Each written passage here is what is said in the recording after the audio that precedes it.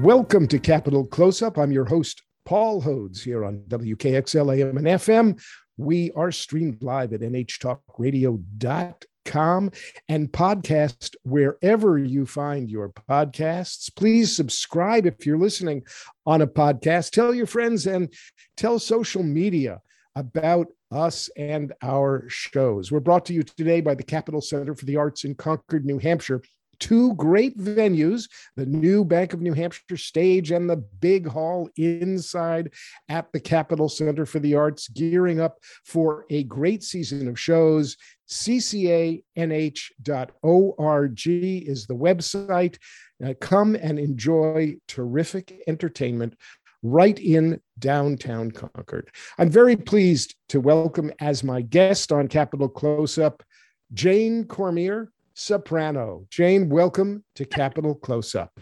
Thank you so much, Paul. It's a pleasure to be here. Jane is a singer, but she's not just a singer, as if there was anything just about being an opera singer. But Jane also is the founder of Opera Fest of New Hampshire, which ran from 1991 to 2001. She works from time to time as a regional finalist judge of NATS, the New England division. That is the enterprising authority on teachers of singing. She is the executive director of the New Hampshire Piccola Opera in Manchester, New Hampshire. And now she is host and co-host of two new radio show podcasts right here on this very station, as well as being an experienced teacher of singing with her own private vocal studio in Manchester. Jane, you are very welcome. I love to interview artists, and your background and experience is really wide-ranging and extraordinary. Oh, thank you very much. So people who choose a career in music and choose a particular kind of music often start at a very, very young age. And clearly, I've been able to listen to some clips of you on the YouTubes. In fact, there's a great YouTube clip of you singing some German opera or Lieder, I'm not sure which it is, accompanied by Catherine Southworth at the Concord Community Music School. It's probably from a few years ago, but your voice is rich and warm, effortlessly reaching the high notes, not overly tremoloed or vibratoed, but really, really lovely. Congratulations. And what I want to start by saying, so where did you grow up, and when did you first have an inkling that music was a path for you? Well, let's see. I grew up the last of 8 children in Andover, Massachusetts. And far back as I can remember, I knew without a doubt music was going to be it. So 5 years old, I remember I had my first concert. Yes. And I sang from age of 5 up, when I was a youngster. I had a teacher at one of my schools in Andover that would bring me to Boston to sing on the radio at Tremont Temple Church. I was probably about 8 or 9 when I was doing that. And so right from a very young age, I enjoyed very much singing for the public. And in my mind, I was never going to be doing anything else. So it was just a matter of time before I found a place and a way to do it. So the youngest of 8 children. Yeah. What's it like growing up in a family of 8 children? Well, it was nothing unique for us. My father was one of 14. My mother was one of 8. And since I was the last, my brother was like 19 years older than me. So it was just the way we did business, right? I mean, a lot of people sitting at the table, a lot of people eating. There's a lot of dishes. That's a big Thanksgiving. It's a big Thanksgiving, yeah. Right? I mean, when the family comes and your brother has how many siblings? 14?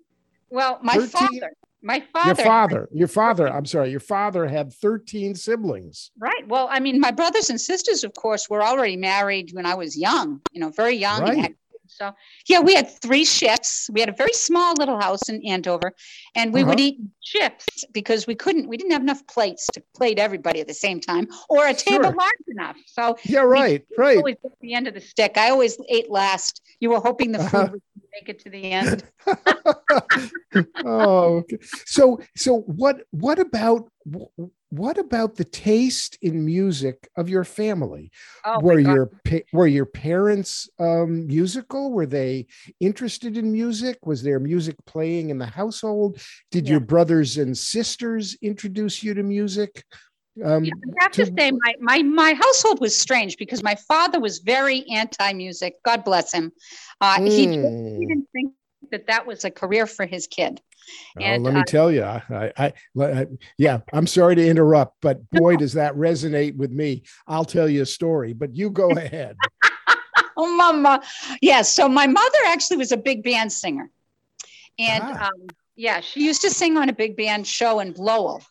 So she uh-huh. loved me, but she gave that up when she got married. And my brother was a fabulous percussionist in school. He was 5, 6 years older than me at Andover High. And but nobody really took it up until I came around.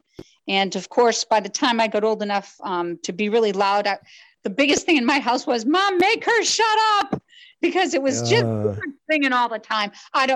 Personally, I don't know how they stood me, because I mean, I was in oh, my own. yeah. Yeah, well, I don't remember a lot of support for my being a musician. I play the guitar. I these days I croak along.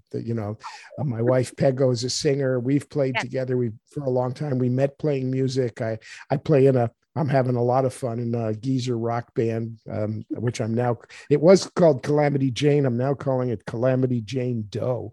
But I mean, I didn't get a lot of encouragement. My father would say to me, I never hear you play a song with a beginning, middle, and an end. All I ever hear you do is fiddle around with these things. I don't know what you're doing. Why are you bothering?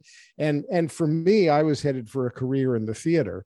And my parents' response to that was from my mother at one point when I figured I had just finished running in a show off Broadway as a youth.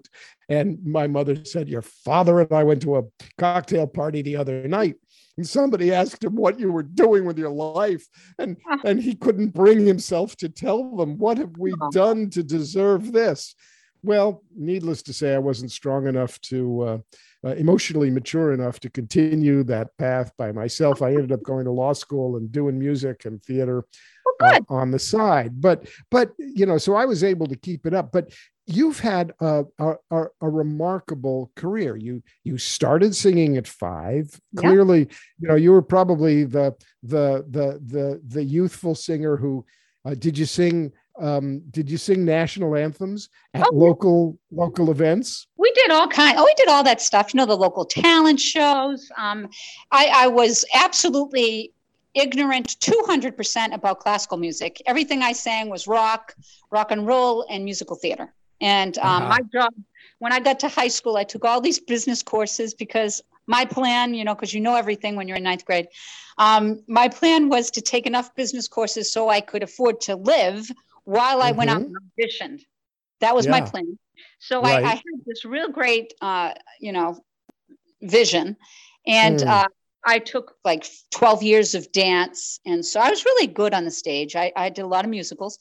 And until I was about 21 at Bradford College, I went to college. I was the first kid in my class first kid in my house anyway, that ventured out to college. Really? And when I was about 21, of all your brothers and sisters, you were the first to go to college. Really? Yeah, I think my sister did end up. One of my sisters has since gotten associates, but yeah, I was the first one. And how was that in the house? I mean, how did your parents respond when you told them that you wanted to go to college? Were they supportive? Yeah, you know what? My dad was a veteran, and a disabled veteran. And so he helped me out. He actually, part of his, I guess, benefits, right, helped his children if they wanted to go to college. So I got some help there. He was very supportive with that. I don't know that he cared about my choice, but my father was the strong, silent type. And he didn't thrill, I think, because he thought that I wouldn't be happy, materialistically doing what I'm doing, right? But he never got in the way. He never was negative. My mother was supportive, pretty supportive. I don't think either of them knew what it was, right? Yeah. They didn't know what the heck that was. You're going to college? What? Why'd you just get in a job? Just get married, kind of thing. I did that too. What are you going to do? Right. So, but you went and you studied, you got your BA in creative arts in Bradford. Yeah, it was a wonderful degree because boy, did that the scope and breadth today as an older person. I realized just what a great degree that was, because you had to have, philosophy, you had to have fine arts training, you had to have vocal arts, stage work, stage direction. It was such a flexible, awesome bachelor. I learned a ton. I learned a ton in college. And did you study voice while you were in college? For the first time, yeah. And when I was 21, my the department head, Charles Ludington, who has since passed, but he was a German, wonderful musician, like really fine musician. And he said, "You should sing classical music." And I said, "Yeah, really? You're kidding." And he said, "Yes, you should." So they gave me a couple of little art songs, and I thought, "Oh, those are kind of fun." And then they, "Jane, you should go to the American Institute of Musical Studies." And I said, "Well, I'm not singing classical." They said, "Okay, let's go sing musical theater." So I did that, I think in 84. I forget now where I was. But I went over there, and this is how odd life is. I was singing in a musical theater program, but the assistant conductor at the Metropolitan Opera, her name was Joan Dorneman, very, very famous gal, heard me sing some Gershwin. And she came up to me that night after the concert, and she said, "You're a gifted singer."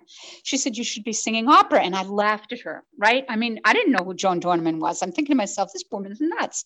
And she gave me her business card, and she said, "Jane, if you come to New York City in the fall, I will work with you." So I said, "Oh, thank you." And I went home and I showed Charles Ludington this card, and his mouth fell to the floor. And he said, "Well, of course you're going, right?"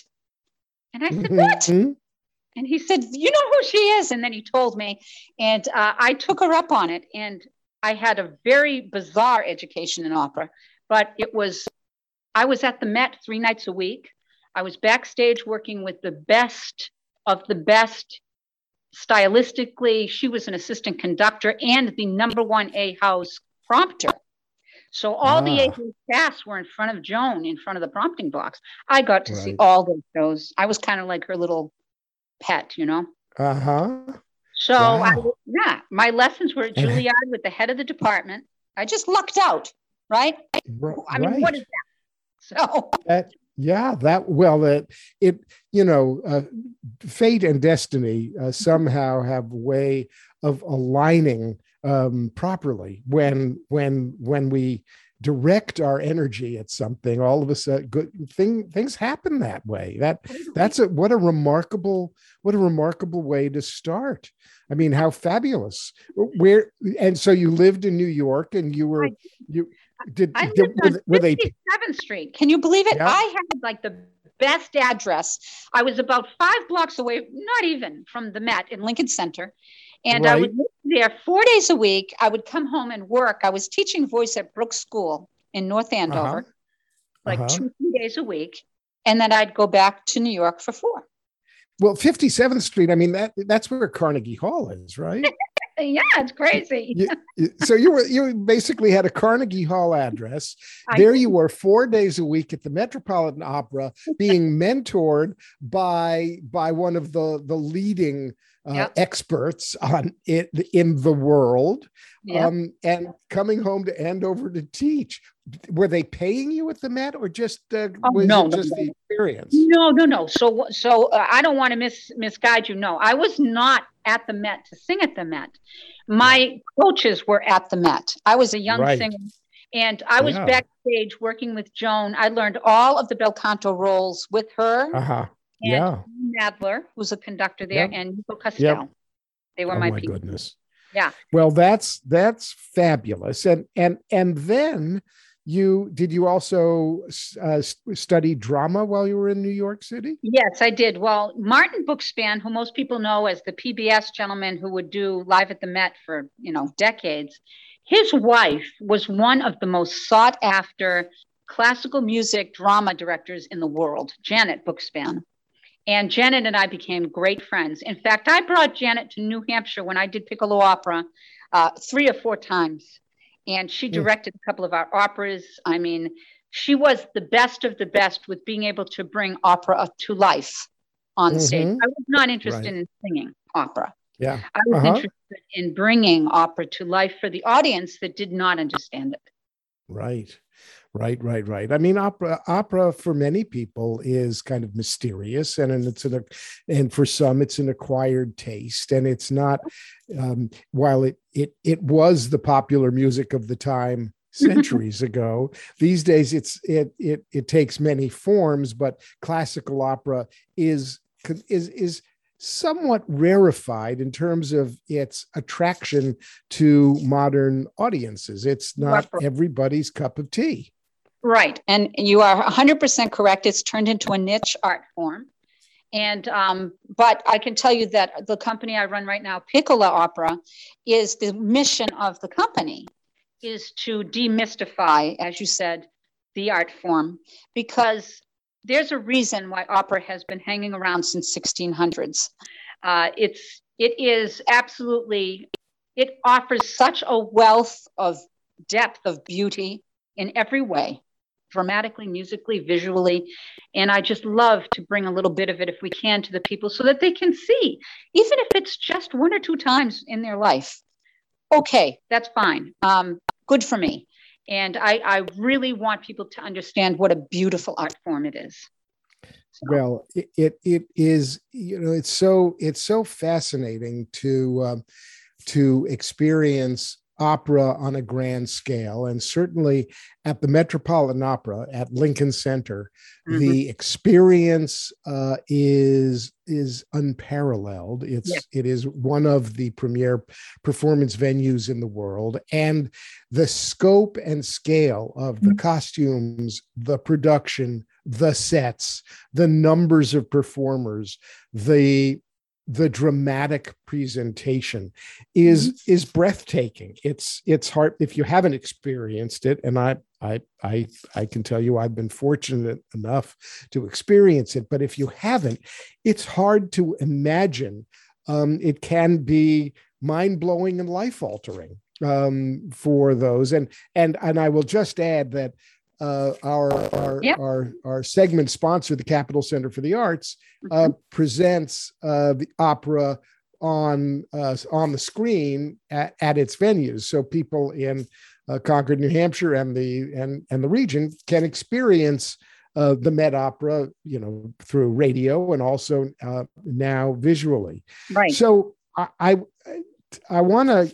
You stayed in New York for a while, and then you decided to go back for graduate studies. But I'm going to just tease that. I have to tell you, I'm fascinated by the path that people take in their lives. And on this show, Jane, I often spend a considerable time teasing out from folks their path, because I think it's both interesting, it's fascinating, but it's also important for young people who may be listening who are considering their own paths to hear how people got where they got. When I tell people I'm a congressman who majored in French drama in college, and I had no idea that's where I was heading. And for many young people looking to find their way, or for adults looking to find their second or third passions, it's always interesting. We've gotten as far as New York City. with Jane, with exciting backstage experience at the Metropolitan Opera, being coached by folks at Juilliard, learning drama from experts in operatic drama, and then off to the Boston Conservatory you went. What prompted you to go back to school? Well, the idea for Boston Conservatory was to get a more complete degree, right? I had a creative arts degree. It wasn't a music degree. So I decided that I was going to go back there. I got into the master's program to just sort of do business, right? Go further. But the truth of the matter is at that point, I was gigging. I was starting to audition. I had won some competitions. And I auditioned at Berlin Opera Foundation, okay, at New York City. And I won. I didn't win the prize. I guess they were looking for a tenor. They told me that they had one prize to give, but it had to be a tenor. But they gave me a tenor. It had to be a tenor. Yes, we need tenors. Yeah. And so they gave me a one-way ticket to Europe and a letter of introduction. A one-way ticket, and don't come back. And it was, Paul, because you want to know the truth? I was so poor. I was so poor at that time. I couldn't have come back if I wanted to. I was going to Europe. I'm not kidding, and this is the God's honest truth. I went to Vienna, Austria, with $350 and an expired Visa card. Okay. Oh yeah. That's how silly I was back then. And, but you know what, this letter of introduction was worth gold because within my second audition, I got an agent in Vienna, and it was a really good agent. And so I never completed my master's degree. I went off and I started singing. And of course, in my youth, I'm like, oh, I'd much rather be doing it than studying it. Right. And so, yeah, I actually got to work with Andrew Lloyd Webber. I got to work with Hal Prince because we got into Das Phantom der Oper, which was the Phantom of the Opera in German in Vienna. And I sang Carlotta there, and it was fabulous year of my life. Oh my goodness. Tell us about the experience of, Vienna is the sort of the birthplace in many ways of opera. I mean, it's spectacular. I hear the pastry is wonderful, but talk to us about the experience of the halls and the people and the atmosphere and what it was like to be young and broke and making a career in Vienna. I'll tell you, God was good because you know what? As soon as I got that gig on my third audition. I had auditioned for Graz Oper, and there was another one. I forget what it was, but this was my a stage audition at the Theater an der Wien, right? Theater of Vienna. Theater an der Wien, for those that don't know, was the house that was built to house the production The Magic Flute. Die Zauberflöte. The man who wrote the words, I forget his name now, Schickenende, who was the original Papageno in Vienna's production of The Magic Flute, actually had this house built for his production. And he wrote the Magic Flute, Schickenende, and he played the lead role Papageno. So when you say built the house, do you mean a theater? The theater. He built the theater how big a theater? About 1,200 seats, and it's the old-fashioned, beautiful opera, red velvet and gold, right? Yeah, right. That was the theater that Das Phantom der Oper played in, Theater an der Wien. Very historical. Yeah. So it was pretty cool. I mean, I was a great Queen of the Night. I gigged a lot on Queen of the Night because, she had the high Fs. It was an easy gig. But when I was doing the trench walking, because for Phantom, there were a lot of different entrances you had to go through. I can remember walking through those caverns and thinking, wow, imagine the people that have walked down here, that have actually walked in these places. Because all opera houses have caverns, All opera houses. I don't understand. I don't know anything about this. Tell me about opera and its caverns. Well, there's underground, usually, spots in an opera house that were built for different reasons. Your stage, don't forget your stage, how the stage would work we couldn't move stages like we can today. So they would build the trap doors and they would build stuff under the stage for different, things that would happen during the productions, right? Special effects, for instance. So there was all kinds like of a maze underneath the stage of Teatro Nevin. And so for some of the entrances, you had to go out one side and then come back in on the other side.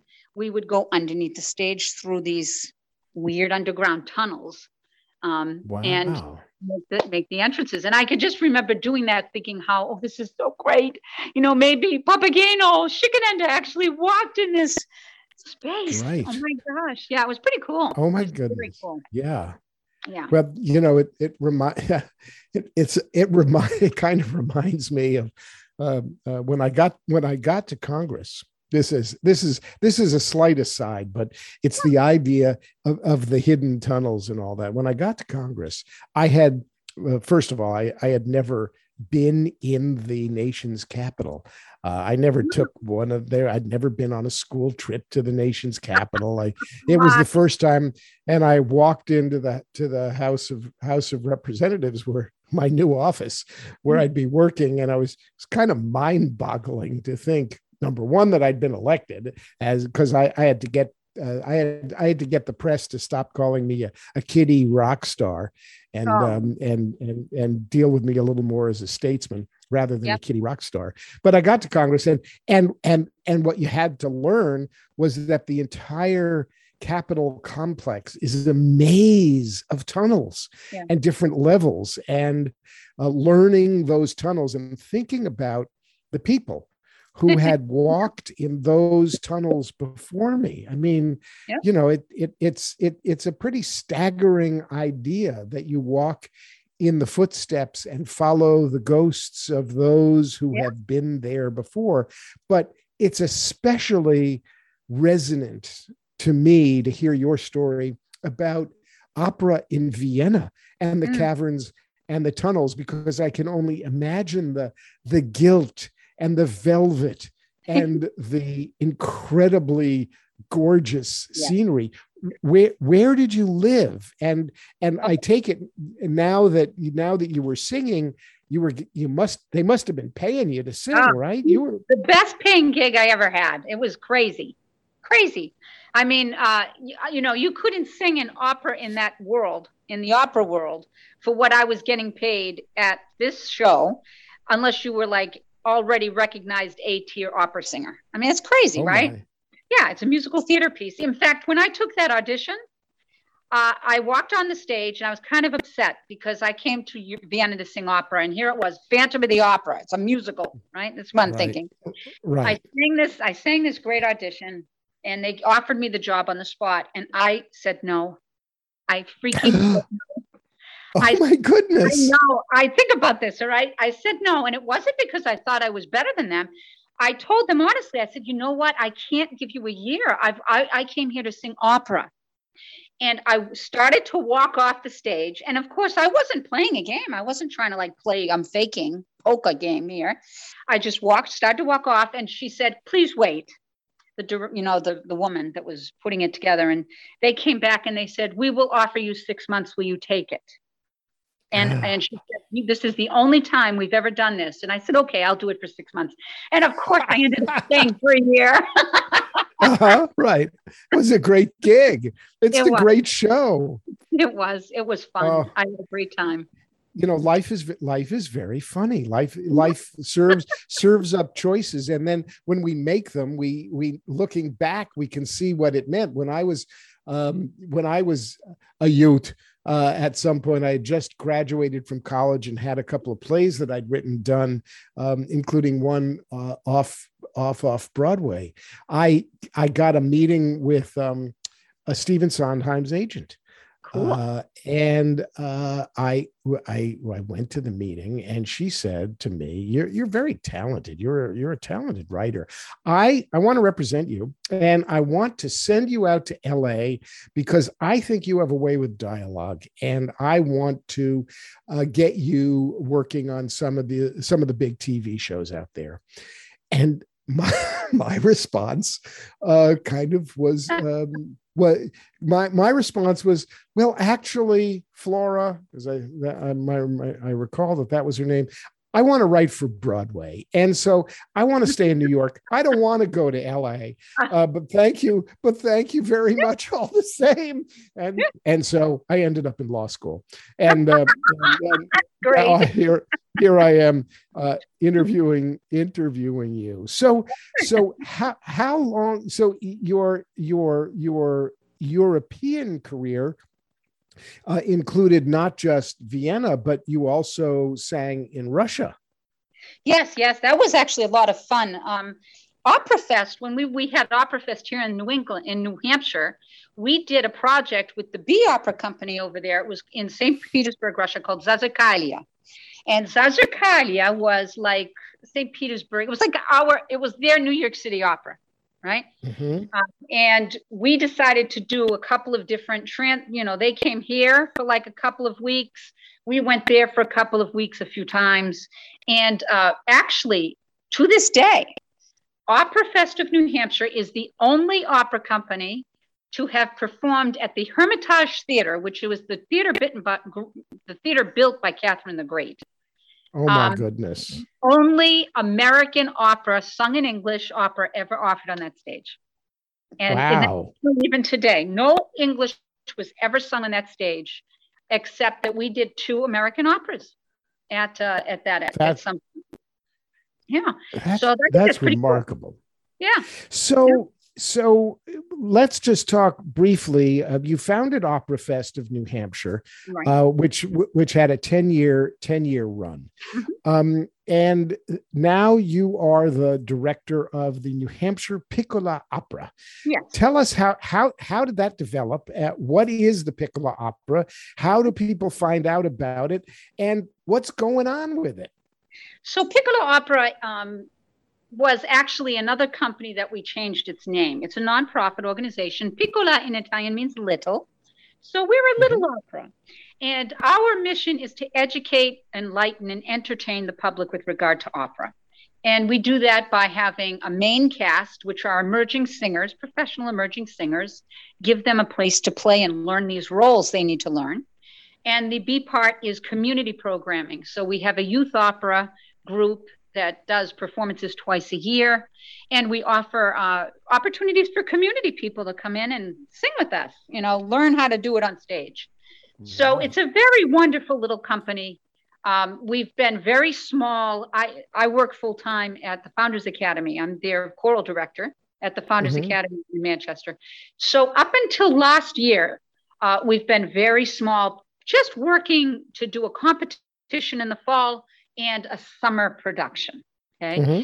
But we reopened, we got a new board. We made our company, enlarged our company a couple of years ago. And guess coming out, COVID hit. So, we played through COVID. We found remote productions. We found safe outdoor productions, spatial, we followed all the rules and sang through and produced right through COVID when it was safe to do so.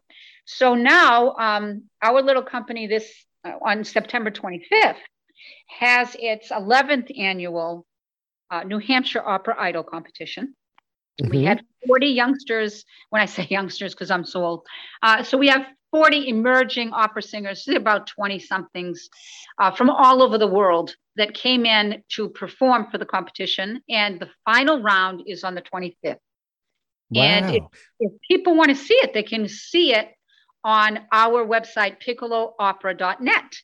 So, and Piccola is spelled Piccola. Correct. Piccola. Piccoloopera.net. Correct. Let me just stop you for a moment. So how did you market or advertise the New Hampshire Opera Idol competition that drew 40 people from around the world? Well, actually, we had 55 that tried to get in, but we had to close it. So we put them on performing venues. For instance, there's something called Yap Tracker, which is a young artist program, and they list competitions. So once you put your event out there, all the young singers can see it, and they'll put in their competition application for it through these, through these organizations. So, and did they send videos? Did they? Yeah. This time, usually it's live. We always have done it live. But last year we were forced to do a remote competition, and we had like 2,200 people watch. So we said, okay, well, let's try it again, because we, when we were planning this, we weren't sure whether or not COVID would come back enough to ruin a live show, right? Right. So we said, let's do it again. And so we're going to do it remote again. So singers had to send in 2 videos, and we have judges look at them. Our judges are Wayne Rivera from Hart School of Music. We have Madeline Gearhart, who is from Opera Viva, a Verona Opera Company, Verona, Italy Opera Company. Myself and Catherine Martinez, who is our social media opera gal. And we called down to 15. And those 15 are going to play live, or, with their video, streamed live kind of. And people get to comment on it, and they get to pick their audience favorite at the event. They vote right there. And we have $5,000 worth of prizes going out. And WKXL is the #1 prize giver for the competition. They're going to give $1,000 to the first place winner. Wow, that's wonderful. Congratulations to you and to WKXL. It's a wonderful little family of support. Well, that sounds great. So the final is going to be on September 25th. Can people watch? People can watch the final by going to your website, right? Yeah, absolutely. It starts at 7:30. And I believe it's 7:30. Oh my gosh, I should know, but I don't have the site in front of me. But I believe it's 7:30. Okay. And it's a 2-hour show, so there's a lot of good stuff. So, folks, it's piccolaopera.net. That's piccolaopera.net. September 25th. We think it's at 7:30 for 2 hours of extraordinary young emerging opera singers vying to become the winner of the Opera Idol contest. And it's a real feather in the opera singer's cap. It's a great idea. I'm so glad to hear that you're allowed, that people get to watch it. It's what one of the things that strikes me is it really answers and it may be a silver lining of COVID that it expands your reach rather dramatically to have people from all over the world be able to stream their performances. Yeah, you're not wrong there. I don't know that for the budding opera singer, that it's the best way to do the competition, because let's face it, we want them to have those live in public performance experiences, because it makes them better performers. Right. But you know what? When you have lemons, you make lemonade. And it certainly has allowed us to expand, like you said, the scope. So yeah, that's true. That's great. So tell us a little bit about the shows you're now doing on WKXL. This is all a little bit incestuous, folks. I'm really happy to promote my fellow hosts on the radio podcast at WKXL, because KXL is doing some really interesting things. My co-host and I, between us, do 4 shows on politics, and this show, which is sort of a beyond politics show about people and artists and business, and sometimes politics and news. And Jane has 2 new shows just gearing up. So KXL's content is really changing, and and there's soon going to be some exciting news about the scope of our performance area or broadcast area on KXL. But tell us about your 2 shows. Well, I was told somebody came and talked to me about the fact that KXL really wanted to expand community offerings on the program, community shows, because it's a community radio station, which is really wonderful. So I'm going to be doing a show with Ken Kale. I believe it's called In Touch, Kale and Cormier. And we're going to talk a little bit about everything. I don't know that it's not going to be so much political as it's going to be just about community topics that might come up, community information. Just a fun, just a fun show. Ken is so engaging. He's just great. He is. Yep, he is. And he's got that great radio voice. He does. Yeah. You're right. And the other show is just it's called Artful Living. And it's just because I love to talk about beautiful things. And so the show talks about art and grateful living and being graceful and understanding the very slow side of our life is important to not ignore anymore. So that's pretty much just a fun show that I'm looking forward to offering. One of the I keep talking about silver linings. It's a little cliched, but it's true that one of the silver linings in the COVID experience has been for so many people to think anew about the pace of life and how much, our society and our culture has always been about pushing and going as fast as you can and doing as much as you can and working as hard as you can. And I think for a lot of people, the COVID experience in which, we haven't been able to burn the candle at as many ends as we'd like, either on our recreation or our work, has given people a sense that a slower pace does not mean a less rewarding life. That for many people, a slower pace has shown them a more rewarding side to life. Mm-hmm. Well, I think that it's absolutely true that as a country, as a culture, right, I think that we do go fast, and I'm not sure that fast and wanting to, go for the gusto is negative. I think that that's still good, but I think that we need to understand, we need to moderate a little bit here and there so that we can enjoy it.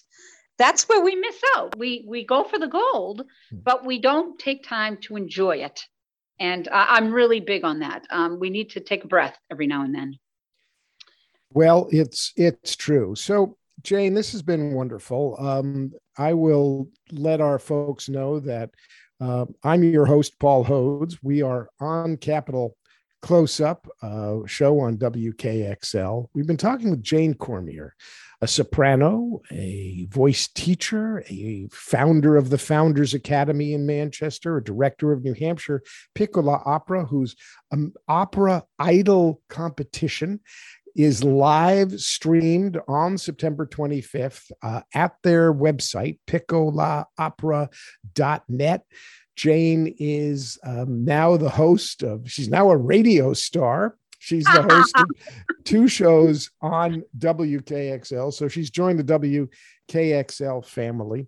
And, I guess I'd say this in a half a minute or less, lightning round. What's the one thing somebody who wants to find out about opera ought to do? Go on YouTube and look at very short little clips of famous opera singers, Pavarotti, Joan Sutherland, Maria Callas, and get 2 minutes. Take 2 minutes, 3 minutes, and see how you like it.